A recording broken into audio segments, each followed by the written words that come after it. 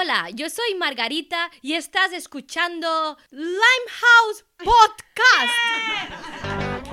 This is Paddy Ashdown, and you're listening to the Limehouse Podcast. What a good name that is. Hi, I'm Tom Brake, and this is the Limehouse Podcast. Hello, this is Nick Clegg, and you're listening to the Limehouse Podcast. I hope you enjoy it. Because I'm not persuaded by the case for war. This is what positive politics can do. How you doing?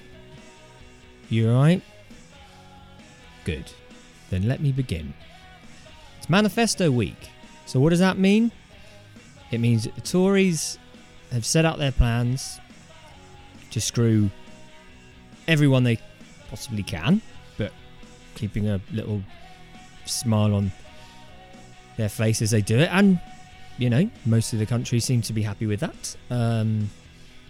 Saint Teresa, as she is, such a lovely woman, getting away with blue murder, no pun intended. And then you got the Labour manifesto, which has some interesting policies on there, and you know they're not all bad, are they? The Labour cheeky chappies, obviously. Sadly, holding hands with the Tory government, obviously, well, they will be holding hands with the Tory government, rather, with a massively depleted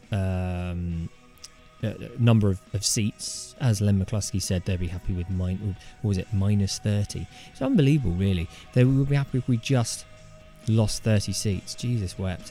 It is a funny old time we're living in, isn't it, ladies and gentlemen? Funny old time.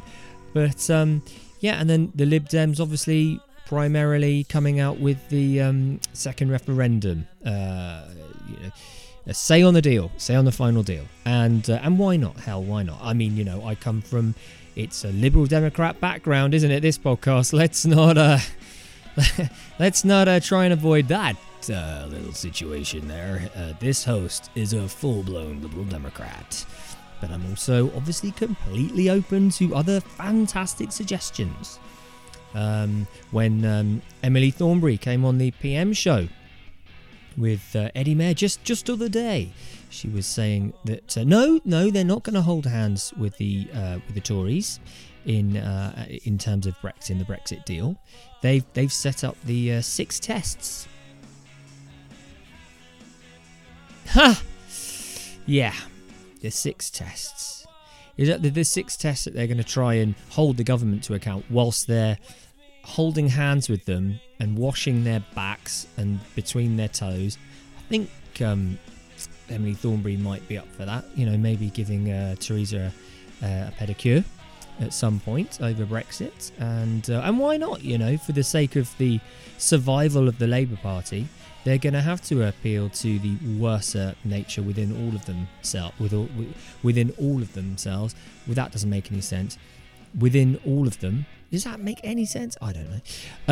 You're dealing with a dyslexic here, guys. I get tongue-tied, don't I? Yes, I do. Yes, I does. So, anyway, and then you had the Lib Dems, and yeah, like I said, Brexit was good, front and centre as it were. Yeah, I liked it. You know, Tim Farron and his good old pumped up Tim it must have been, I think they launched it somewhere in the Ministry of Sound, perhaps. It looked like a proper old nightclub venue. Not a little seedy one though, like the Edge in Norbury in southeast London. Good God. No, this looked like a proper, here we go. And I'm not going to lie, I thought Tim looked quite handsome actually, and quite dashing. And that's because, you know, that's all politics really boils down to these days. It's a fashion popularity contest. And although the Liberal Democrats are at 9% in the polls, I think they should be up nearer 95 with the way Tim goes about things. And I do love the guy. I do like Tim, you know. I just don't know if it's cutting through enough, or he is, or the Lib Dems are. I don't bloody well know. I mean, you'd have thought this week is about the new Europeans, so I'm chatting with Matt Kelly afterwards, after I've ranted, after I've bored out your ear holes. Yeah, and you would have thought the appetite for a new way of politics, or at least a new kind of energised opposition on Brexit, which is the chief reason that Theresa May called this general election. You would have thought that 48% of the people, or even 30% of people, would be going, what are the Lib Dems up to? What are they doing? What are they doing? What are they doing? How can I vote for them? And hell, I could be wrong. Maybe they will be doing that on June the 8th. But the opinion polls don't suggest that, do they? And that's what kind of depresses me. It leaves me quite cold on that, and I don't understand. On a day where Chris Cornell, the former frontman of Soundgarden, sadly passed away, it's a bit of a tough one, really, to digest. I wonder what you think. Why do you? I mean, I put this on Twitter. A question out there: why do you think the Lib Dems are struggling so much with the opinion polls, getting up there and stuck on 9%? You would have thought by now they would be double. And I think, obviously we've got these supposed leadership TV debates coming up. There's one tonight. It's Thursday the 18th of May, if you're not aware. And there is one tonight. And I believe that Tim's taking part in one of those. And Theresa May and Jeremy Corbyn aren't, so that's fine. It's not fine. It's a hilarious, complete and utter travesty. It's a sort of travesty that's so... Do you know what? It's not out of place. Where we are right now, it's not a surprise in any way, shape or form. We all know she's heading for a coronation. Those aren't, Tim Farron's words, fair play, but it's true. And hell, like I said, she could probably stamp on a puppy's head at the moment. She'd vote for Theresa. She's probably done it for a good reason. Theresa, she stamped on that puppy's head for a good reason. I'm still voting for her. So that's pretty much the political climate we're living in right now. And is it a surprise, therefore, that the Liberal Democrats aren't cutting through? Not really. Not when the left-wing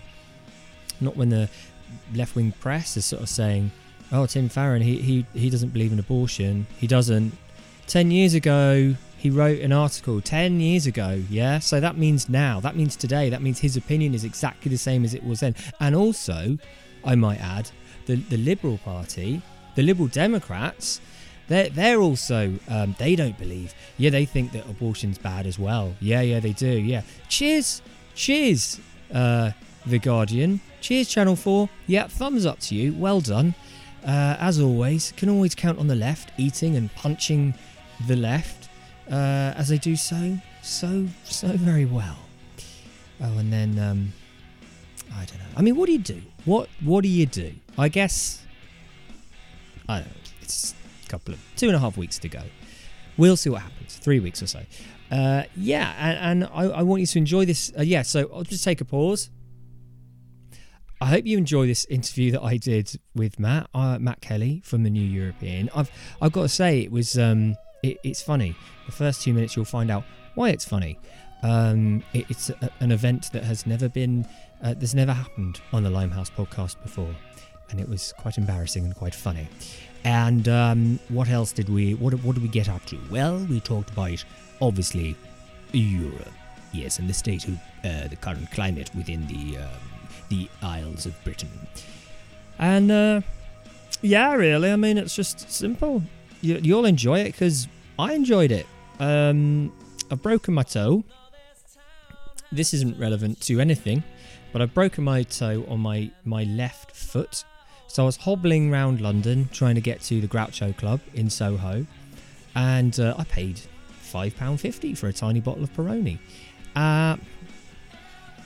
What do you do with that? £5.50 for a bottle of Peroni. Wow. Anyway, I'll see you on the other side. I hope you enjoy it. Ciao, ciao. Now then. Yeah, okay. Okay, I'm here with Matt Kelly, the one and only, editor of the New European. And we were just chatting about the March for Europe, which was unbelievable. It was amazing, wasn't it? Yeah. What were the official numbers? Like, I think there were 30 million, weren't there? Apparently. No, I heard it was 120 million. Oh yeah. Okay, yeah. But my march is definitely bigger than your march. Yeah. Well, I remember asking a copper there who how many people are here, and they sort of do an assessment based on what the guys in the helicopters can see, and they said 50,000. but the copper said, but I think it's more. And I've since heard 150,000. I tend to believe it might have been 80,000, something like that. And who the hell knows? You know, well, and also, who cares, because the message was so amazing. It was a beautiful, beautiful day. I mean, not just meteorologically. It was. I think that did help. You know, the fact that it was a nice. I know. I mean, sunny that was like warmer than the weather we've had for the past Yeah. month. But there was so many families there. There were so many kind of, you know, kids there just enjoying themselves. So much good feeling, I think, and optimism. That's what I took away from it. It wasn't an angry march, you know. And this is it's funny, isn't it, how the 48% is currently being characterised as a bunch of swivel-eyed, angry loonies. Yeah. And actually, I think the swivel-eyed, angry looniness, if anything, is on the opposition side, you know, on the Leave side, and getting more swivel-eyed by the day. But the march was ace. The New European did really well out of it, which I was happy about. We put loads of placards out there, which people took. That was very high profile. It was great. And we sold loads of papers, which was helpful, and we got loads of subscriptions. And of course, we had our new editor at large, Alistair Campbell. Was as ever brilliant on the stage and getting the message across. So it was a great day. Yeah. Yeah, no, it was what I remember, for those of you guys who weren't there, was the broad array of speakers that was available. Yeah. You know, specifically people in the Polish community who came up with there was one particular professor, I can't remember his name. Actually, I took a picture of it so I wouldn't forget, and then I deleted it. Right. Because I'm that kind of guy. Yeah. And then Mike Goldsworthy as well for Scientists for UK, and he was for Europe rather, and he was fantastic. Yeah. But so a year ago, no New European, nothing, no march. No. What were you doing this time last year? I was worrying, as I still am worrying, about local media in the UK. My day job is Chief Content Officer of a newspaper and magazine group called Archant, which is based in Norwich in East Anglia. And And I'm sorry, I'm just mildly distracted by the fact there's a naked girl through that opaque window that we're looking through. Girl? Well, she's got a sort of girl-like figure, but you'll see there's a definite sort of girlish bottom keeps appearing near the. Should we draw? We're sort of doing a bit of.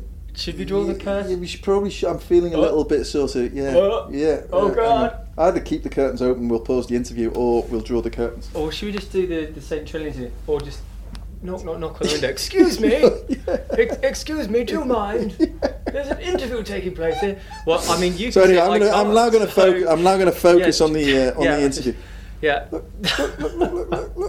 Oh dear God! Oh dear God! Yeah, I'm definitely going to draw the curtain. Yeah. That. Somebody is actually having a shower right in front of us. That's an all-time new. Yeah, that's a new happening here on the Limehouse podcast. Only in the Groucho Club does this kind of entertainment get thrown in for free. But we do encourage cleaning, so that's self-hygiene is important. Good. It is, yeah. I was and am worrying about local media and how local media maintains its relevance in communities, because it's an industry under huge threat. And actually, I think this is, all sinks into the problems we've got with media now, and people battling against fake news and stuff like this, and not feeling particularly connected in their communities. It all ties into a theme. So, I was doing that. That's my day job. I'd been there, 5 or 6 months, and then the referendum happened. I think, like most people, the result was a bit of a shock. I was in London at the time, so I live in London and commute to Norwich a couple of days a week. But I was in Shoreditch at a meeting, and I remember walking down Red Church Street in Shoreditch and stopping at the All Press coffee shop. And as soon as I walked in, the guy started talking to me about what had just happened. No introduction, nothing. Yeah. And it was just one of those moments where I felt like a community had been galvanised by an event. And actually, the closest I can pin it to is when Diana died, funnily enough, in London. It was just a sense of collective shock. Yeah.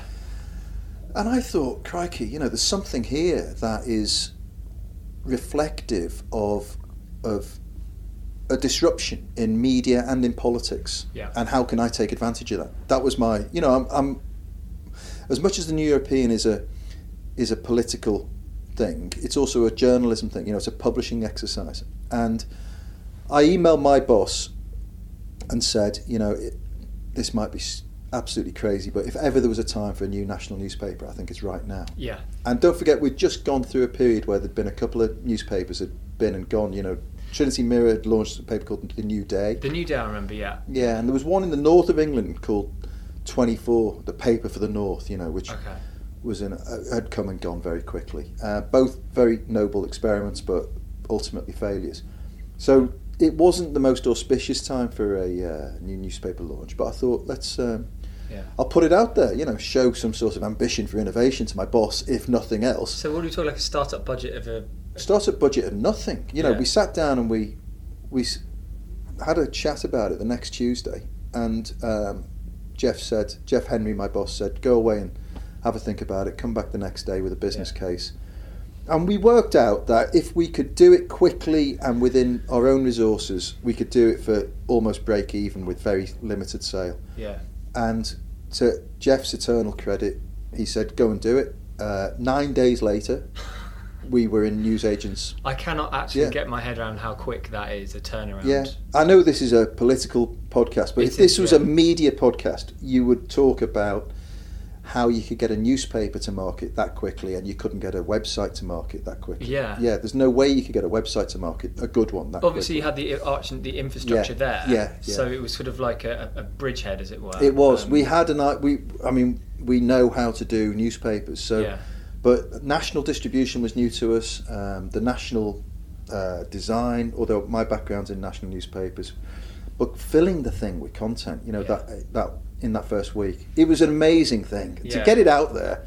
I had this most amazing afternoon where we launched the first issue. It stays on sale all week, and then the next week we get the circulation back, and we had no idea what we'd sold. You know, I was kind of hoping for 20,000. You know, I thought that was at the upper end of my expectation, and we sold 40,000 that first week. Yeah. £2 a time, and I thought, wow, there's something here, you know. And then very quickly I thought, well, there's something there because there's a bloody big engaged community here, you know. And in fact, if you look at the scale of the opportunity, 16 million people who felt a bit disenfranchised that morning, if even only 10% of them feel hard enough about, you know, the issue that they buy a newspaper, the fact that I'm only now selling 25 to 30,000 copies in a 1.6 million large market opportunity says I'm failing horrifically. But anyway, I think I think generally it's a good thing. It's been a great publishing exercise, but I think it's good for the plurality of media out there, you know.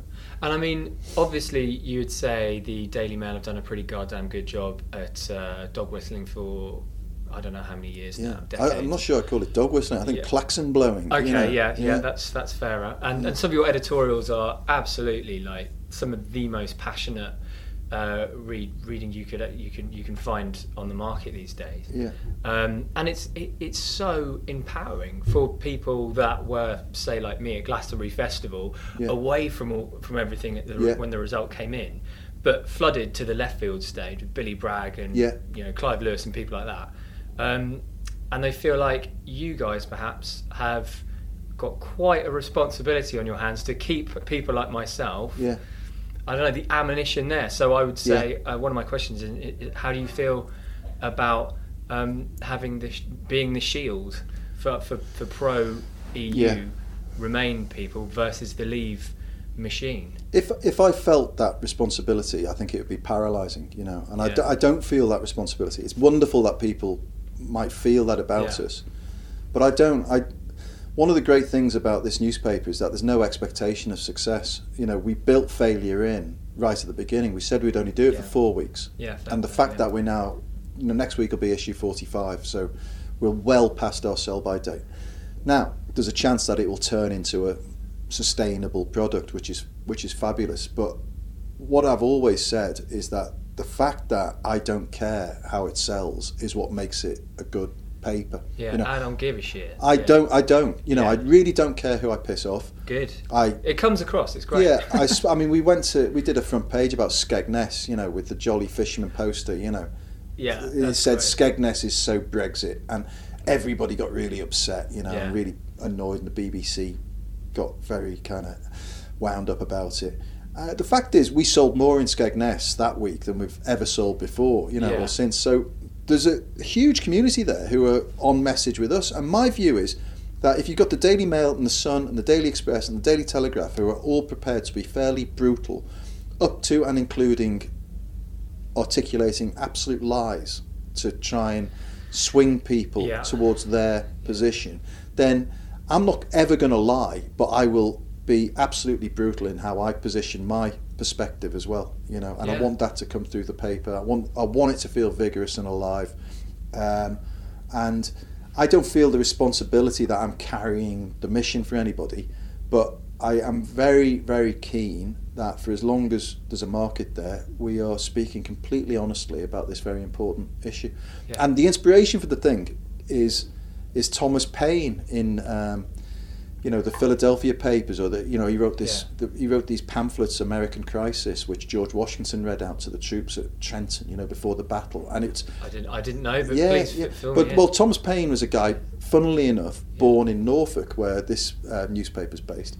Yeah. And he was a revolutionary pamphleteer, basically. Yeah. And he, at the moment of crisis, wrote these pamphlets, I think 7 or 8 of them, which galvanised support in a very popular way for this very trying period in American history. And I've always been very drawn to the idea that journalism should be a dynamic and proactive part of an argument. It shouldn't just be a passive chronicler of fact. It should be in there fighting from a partisan position unashamedly. Where it falls down is if that partisan position is quite prepared to deploy lies and inaccuracy as part of their argument. But I wanted the New European to feel a little bit like it was a short-lived political pamphlet, and that it's in the market and it's punchy and it's aggressive, but it's passionate about this topic. I hope that comes through. I don't want bullshitters, to be honest, and I think that's what I admire so much about your paper. When I first saw it, literally 9-day turnaround, I was like, thank Christ, because when we came back from Glastonbury and my girlfriend was in tears, and I had a moment at Glastonbury. I can't remember what band I was watching, but I did have a little bit of a cry, and what I don't know. Maybe I'm a bit like Anthony Hopkins. I don't really do well with not emotion as such, but that sort of what's that word he used for it? Cliched emotional stuff in movies. He just gets the job done. And I try to be as neutral as possible. But I had that moment, when I was at Glastonbury, like, oh God, because everyone was together. And you thought, this is a beautiful thing. Glasgow is a beautiful thing. And what the fuck is going on? You've got like people that are, they just totally bought UKIP. And is this why you? Sorry, this is your interview. But let me ask you, is chat. This why you started the podcast? To a degree, I mean, I think so. I think it was that, and also I come from Liberal Democrat background, and they weren't doing a job at it at all. And there's a market for it, and also because it's just the collapse. I don't want to. There's a collapse of the left going on. It's like left versus left at the moment under Jeremy Corbyn, which would probably lead me into a question. How do you feel about that? I mean, like, because I know obviously we spoke very briefly before I started recording about you had your picture taken with Jezza. And how do you feel about the big man? Well, he's so. I mean, for context, my whole family are Labour voters, and I'm a lifelong Labour voter, although I've never seen or had the urge to sort of join the party. But so I'm a Labour voter by inclination, and he has been a massive challenge to my default setting to vote Labour. He really has. And so just for anybody who's interested, he we've criticised Corbyn quite a lot in the paper in the past. We had a front page, Labour's lost leader and all of this, and and Keir Starmer's been very kind of on the front foot with us, trying to sort of convince us about their longer term strategy around Brexit. But as Corbyn last Sunday, I'm sitting at home, minding my own business, getting ready to go out for a walk, and a fella knocks on the door, and it's a Labour canvasser with a letter from a wife. She must be on some mailing list. And he said, by the way, Jeremy Corbyn's in your street. Would you like to meet him? So I said, 100%. You know, I've been trying to get an interview with him for ages. So anyway, he goes off, and I kind of sort of walk out. We live in a sort of very quiet North London, Victorian terrace style street. Not very big, but quiet enough. And I look around the hedge, expecting to see a sort of plethora of people and a TV crew and all of that, and there's absolutely nothing there. So I think maybe it's a wind-up. Yeah. I go back up to my bedroom, and I look out the window at my bedroom, and lo and behold, I see Jeremy Corbyn on his own, walking down the street, looking for number 42, our house. Right? Oh, that's fantastic. Yeah, I like that. But you go, this is last Sunday in the middle of the whole. You know, Theresa May is going around with huge camera crews everywhere doing high profile stuff. Yeah. And here's Jeremy on his Todd. Yeah. In Highbury, you know, talking to constituents. Actually, you know, I He's quite done like that about He's him. done that his whole life. So That's he knocks not on a the door. change, yeah. He knocks on the door, and there he is on his own. My wife comes in. My wife says to him, you know, I'm going to vote for you, right? But everyone I speak to says that I'm absolutely mad to do so. You know, how are you going to convince them? And he sort of doesn't really have an answer for that. And then I reveal to him that I'm the editor of the New European, and he said, I didn't know you lived here. And I said, well, why would you? Why would you? And then I sort of unload on him about, you know, Article 50 and the lack of clarity and what does it all add up to. Okay, yeah. And to give him his credit, he says, so what do I, you know, how do I get this message across to he said at the time, the 2/3 of Labour voters who want to leave. And I think what he meant was the fact that he's got 2/3 of his MPs in constituencies who voted leave. So, yeah. But anyway, his point was, how do I, without eroding the entire vote, get this across? And I said, people would appreciate clarity and respect clarity much more than they are. At the moment, everyone's looking at you and just thinking there's a complete fog. So then he drifted off. I went back into my kitchen, had a cup of tea. 15 minutes later, come out the front door, and he's still there across the road talking to a Deliveroo driver, right? I mean, and then he ambles off on his own down towards the old Arsenal stadium. And I just thought, God, you know, that this is Jeremy Corbyn, you know, at his best, probably. Absolutely, engaging on a very public level. He's not going to be there for very long, though, is he? I don't think so. No. I mean, well, unless we're all missing the point, and he's got the point. You know, unless that's true, I don't know. Yeah, but Matt, he kind of has. But the problem is he's unelectable. Yeah, he has got the point. I actually, when Corbyn first came along, I was like, this is it. Like, this is what my girlfriend's sister, loads of my mates, they were all like, fucking hell, here we go, here's the man, you know. And then I met Shelley Williams really, really randomly at Waterloo Station on the time he just got elected as leader, and she said, well, you know, I think it's leftism, progressive, blah, blah, you know, but just be careful about his stance on the European Union. I was like, just walked away thinking, what's she talking about? And then lo and behold, you know, a year and a half later, look where we are now. Yeah, but I have to say, I was encouraged, and I've spoken to several people in the Labour Party who are equally encouraged about this line, no deal, no Brexit, in the manifesto that will hopefully be fully articulated there. But and I do think that is now a plausible.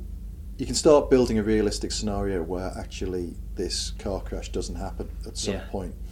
Whereas in the past, it just seemed impossible. With the greatest will in the world, Tim Farron wasn't going to be able to carry that second referendum thing. No. But I can sort of see you know, if the economy starts tanking, if there's a couple of high-profile bad elements in the deal, if the Tory party starts fighting each other, and my God, you know, if they don't, that'll be a miracle. You know, their default setting is to kick each other to lumps. You can see in 18 months' time, perhaps the environment would be right for a consensus within Parliament that would force a vote of no confidence. And that might lead to a second referendum, or it might be let these bloody representative MPs actually do their job and represent constituencies rather than acting like delegates. Yeah, I mean, I was banging on about. I was talking to my mate this morning on the old phone, and he was ringing me up. Doesn't know an awful lot about politics, and I was trying to explain to him we need a revolution in the voting strategy. Yeah. Sorry, not strategy. Proportional representation.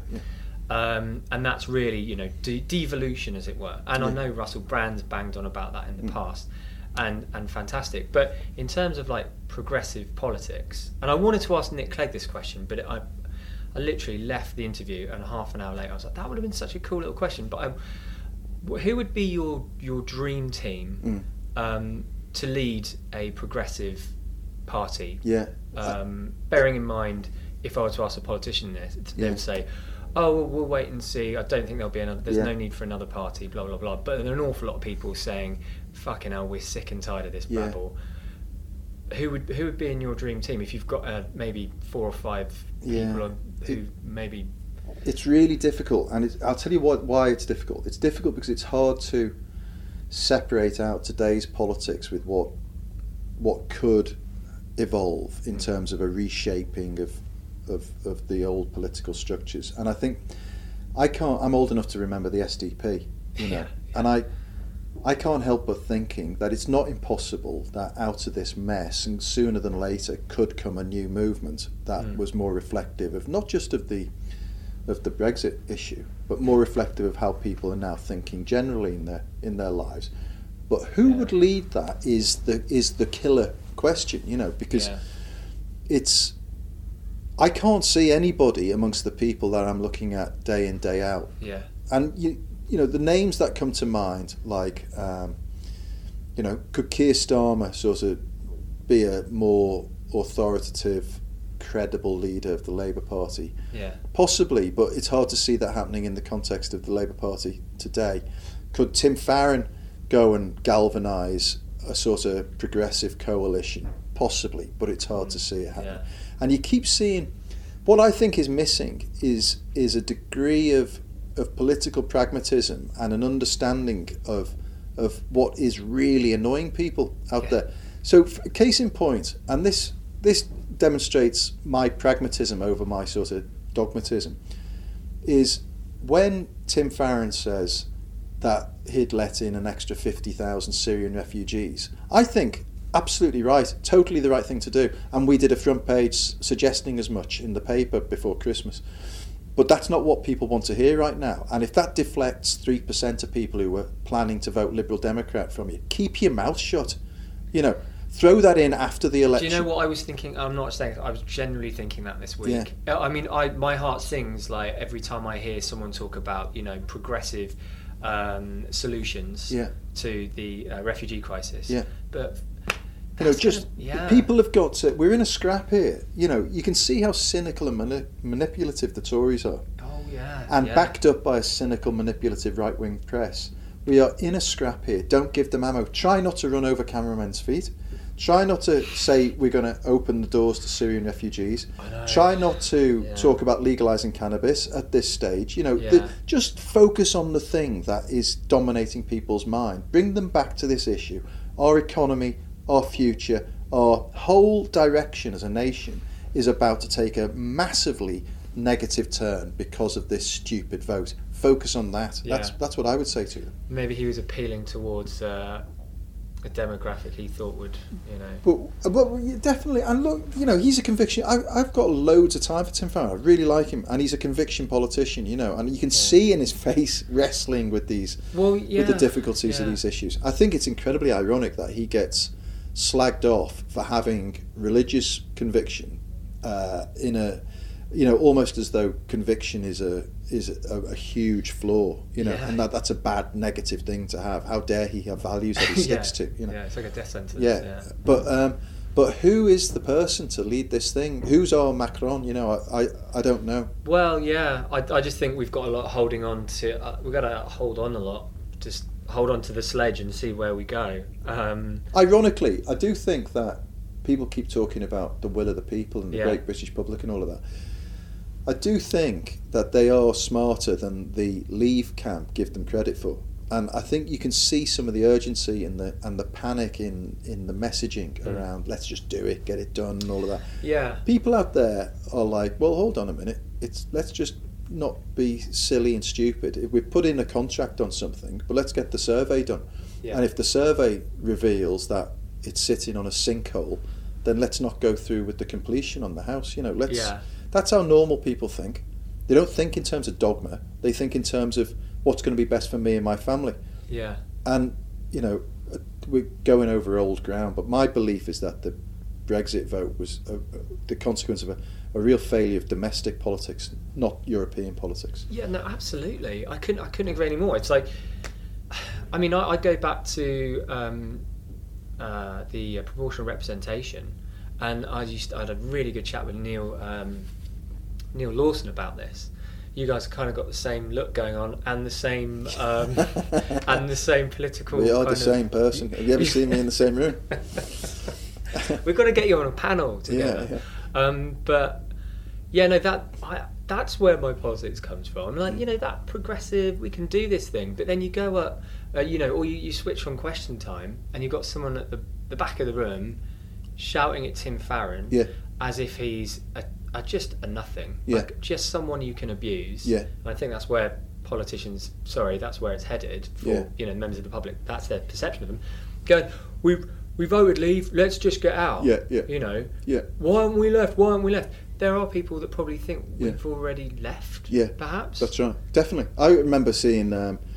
I thought this was so telling, and this in fact was what inspired the Skegness front page. Was Kay Burley walking around for Sky News trying to interview people in, I think it was actually Clacton, but very near Skegness, about Brexit. And she said, I remember her saying, I can't find anybody who wants to talk about Brexit. And this, you've got to remember, is the most Brexit part of Britain. So I can't find anyone who wants to talk about Brexit because they're all bored of it. All they say is, why haven't we done it yet? Oh God, yeah. And I just thought, this is what makes me angry. This is what carries my energy into the paper, is how dare those people say they're bored of it. You know, they drop us into this mess and then they just say, I'm bored of it. Yeah. You know, you've got disproportionately elderly communities. You've got, you know, the reality is this is a hugely complex, sophisticated issue. And when people say, don't you dare condescend to people and say they didn't know what they were voting for. Well, allow me to say they didn't know what they were voting for. They didn't. Yeah. I didn't know the full complexity of it, right? I defy anybody to say that they knew what the ins and outs of the customs union, the consequences of leaving the single market, the consequences of trade-free deals, the history of the European Union's evolution and how it's kept us safe, and the security network that we're engaged in. Bollocks, they all knew about it. So this, another lie propagated by a desperate and panicky Leave brigade who think we've got our victory and we've got to rush for the finishing line now. Well, I suspect that time, sooner than later, will show that actually the finishing line's much further away than they think it is, and that the British public will start paying attention to the fact that their foreign holidays are now unaffordable, the petrol prices are going up, the food prices are going up, their interest rates will start creeping up. There'll be a few stories, no doubt, of people moving investment from the UK, which will have a negative effect on jobs in communities. And I don't want it to happen, but I think we're going to have to go through a trauma before people really see what they've done. Well, yeah. I mean, do you think not that there's a whole a pride aspect to this as well? My fear is that what you've just described there is that people aren't willing to say we were wrong, right? And also, hang on, it's the coalition of chaos that are undermining all this. The liberal elites that are deliberately sabotaging this whole thing, like the traitors at the New European and all of this. Right, business, and it's going to happen because it's going to get mega dirty. That's right. So we know it's coming. It's going to happen. Is there any? I mean, if it's a state of war now, what's it going to be like in 2 years' time? You know. Well, I think people, it will get nasty. I'm sure. You know, it's a horrible thing to say, but I think it's not at all unlikely that there'll be civil disturbance at some point. in the next 2 years, that people will get angry about this. But the UKIP are going to come back, surely. Well, I mean, I don't think the right have gone anywhere. I think they've just been assimilated into the Tory party for the moment. But I think, I suspect that, you look at France and everybody's tap dancing now saying, fantastic, it's all over, we won. It's 13 million people there who voted for a neo-fascist. They haven't gone anywhere. Well, this is the thing. I have a terrible tendency when I'm having conversations to just pick on one subject and not drop it. But this is so important. I just think what you were saying, how an article in this week's copy of the New European, a really good piece on how the UKIP have been swallowed up by the Tory party. Yeah. And it was one of the lead articles just about how it's basically been swallowed up, and eaten and potentially destroyed, but it's left a disease within the Tory party itself. Yeah, I think that's right. Yeah. I think one of the great tragedies of Theresa May's current popularity is that it's based in her appeal to the far right, not just in her party, but the far right in this country. People who think in a very negative way about. But she's happy to have that, society. right? And that's the tragedy, is that she's prepared, because ultimately, she's a very pragmatic person, Theresa May, and her willingness, her alarming alacrity towards moving towards the messaging towards these people. I find it really disturbing, because it's not her core belief. That's where I find it disturbing. If she was a hard right loony, then at least you'd be able to say, okay, you can identify her for what she is, which is what happened in France. People could identify Marine Le Pen clearly as a far right danger to society. But Theresa May is much more complicated than that. She's not. And you can see in the lack of revelation from what she really thinks. She's the most opaque Prime Minister I think we've had in recent times. No one knows what she thinks, even to the extent where suddenly she reveals that she's in favour of fox hunting. Now, if that hasn't come from some data mined piece of analysis by Linton Crosby. Throw this out there. By the way, we reckon that if you go in favour of fox hunting, it's one of those issues that will attract support in marginal countryside communities, but it's not big enough a deal to piss off the votes that you're winning in the metropolitan areas because you're conservative, pro-business. That's how that one works, Theresa. Okay, fine, let's do it. Even UKIP were anti-fox hunting in their manifesto. 78% of people are against the bringing back of fox hunting. There's no way Theresa May has. There's no way she's gone out on that one without somebody backing it up with some electoral science about how that's going to win 16 constituencies in the north of England or something. I mean, as a journalist editor, does it kind of how does election feel to you, this campaign? Because some people are saying it's the most boring in recent history. I mean, obviously, I would maybe disagree just because I'm quite politically active. But how would you feel it's going? I don't think it's really kicked off yet. I think maybe this week it kicked off a bit with the manifesto, the Labour manifesto, which I've got to say, I was really impressed with a lot of stuff in there. In that there was some clarity around big issues. Yeah. And nobody will be able to say they're all the same. There's definitely a distinction there, and I think. I wouldn't be surprised if the Tories are a little bit rattled actually by some of the stuff in that manifesto, especially the renationalisation of the rail network, which is, for a lot of people, are just a common sense good thing. I think it appeals to that broader sort of working proletariat kind of like up and down the land, people that were used to can remember the good old days. And they're going to talk about extending HS2 up to Scotland, and they talk a lot about the minimum wage and applying greater taxation on people who earn more than 80,000 quid.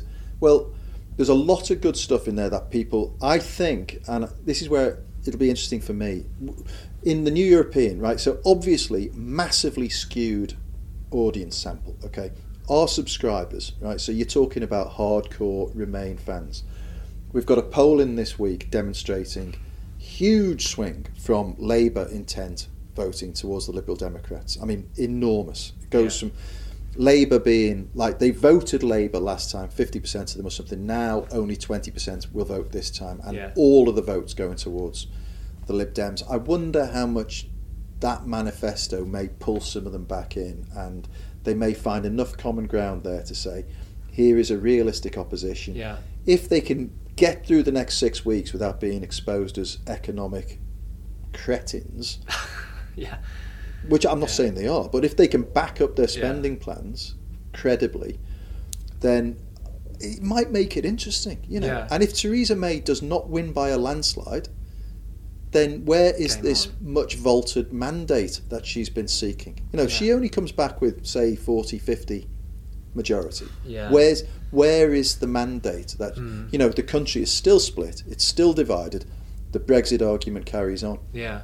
No, so it's quite interesting. I mean, in terms of like, and also in those sort of Labour-facing Lib Dem sort of on the fence, the swing that you spoke about from Labour to the Lib Dems, you sort of say, how many of those votes are realistically going to get them seats? Because you know that you have an increase in votes in 2015, but we lost seats. But, well, I think you talked about proportional representation, and I think, obviously, we haven't got proportional representation, but I think this election will come as close as we've ever been to having a realistic effect of proportional representation, because I think people will tot up the popular vote, and they will say, okay, because you've got to remember, we've come off a 48-52% binary vote. Yeah. People will try and equate the popular vote in this election to the referendum, and they'll say, okay, so stick up the